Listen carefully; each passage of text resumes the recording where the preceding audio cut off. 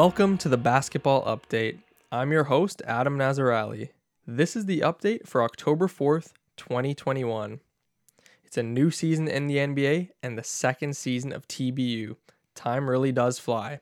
Today's show will be a quick update on current events, with our next episode on October 18th taking us into full swing again. And the first big news story since our last episode, which was mid-August, is COVID vaccinations in the NBA. So a few players have been kind of part of a vocal minority of essentially not electing to take this COVID vaccination shot. Andrew Wiggins, one of them, has stated, "Back is definitely against the wall. Just going to keep fighting for what I believe. What's right to one person isn't right to the other, Vice versa." He said that on the Warriors Media Day. Another player, Bradley Beal, says, "I would like an explanation to, people with vaccines. Why are they still getting COVID?" Beal asked Monday during the Wizards Media Day. "If that's something we're supposed to be highly protected from, it's funny that it only reduces your chances of going to the hospital. It doesn't eliminate anybody from getting COVID, right?" Why he said he was unvaccinated, he said, was private. And then lastly, we have, another big name star, Kyrie Irving from the Brooklyn Nets, who, according to multiple league sources, has yet to receive a vaccine shot. Both the Nets and a spokeswoman for Irving declined to comment on the record about Irving's vaccination status, but Brooklyn Nets general manager Sean Marks was asked during a news conference on Tuesday whether New York's mandate could sideline any of his team's players. So out of these three players, Andrew Wiggins has since actually elected to take the vaccine. He could actually start on October 13th, when the San Francisco Department of Public Health begins requiring proof of vaccination for large indoor events.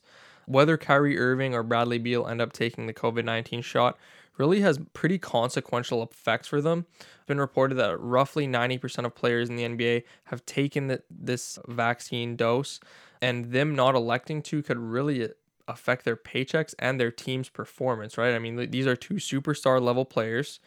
In the case of Kyrie Irving, if he needs proof of vaccination in Brooklyn in his home court, he won't be able to play home games. And then the other 41 games in the season, it's really going to be 50-50 on whether he can actually play in those stadiums too, because some of those stadiums will have proof of vaccination as well. So, the league is making this really tricky on these unvaccinated players, and we'll actually have to see how this ends up playing out. I'm sure the majority of players, in that 10% who are unvaccinated currently, are just waiting to meet up with their teams, or I'm sure they have some reasons where they're going to get their first dose and second dose eventually. And that's something we're going to keep in mind for this season. And we just like to keep note that the vaccines that have been approved for use in the United States and Canada are effective at reducing COVID cases, hospitalizations, and deaths. And at time of recording, around 240 million people have received at least one dose of a COVID vaccine in Canada and the United States. Now, the second kind of saga that has been going on throughout this offseason is the Ben Simmons trade. Ben Simmons, just dating back, I guess, for people maybe not aware, earlier in last season when James Harden elected to not play for the Houston Rockets and was sitting in and out of games and kind of deciding to not want to be on that team anymore in kind of a rebuilding phase, kind of the two teams that were kind of in contention to signing James Harden were the Brooklyn Nets and the Philadelphia 76ers. They both had pieces that kind of interested the Houston Rockets for a rebuild, and they both had the salary cap space. And Ben Simmons would have been the main kind of trade block in that trade to Houston. And the front office knew, media knew, kind of everybody, including Ben Simmons, knew that if that trade went through, Ben Simmons was gonna be the guy to go to Houston. Of course, that trade didn't go through. James Harden went to Brooklyn, but I think that it's kind of been in his mind that he's been sort of an expendable resource for the Sixers front office. And then, moving forward 6-7 months, it's the 2020-2021 NBA playoffs.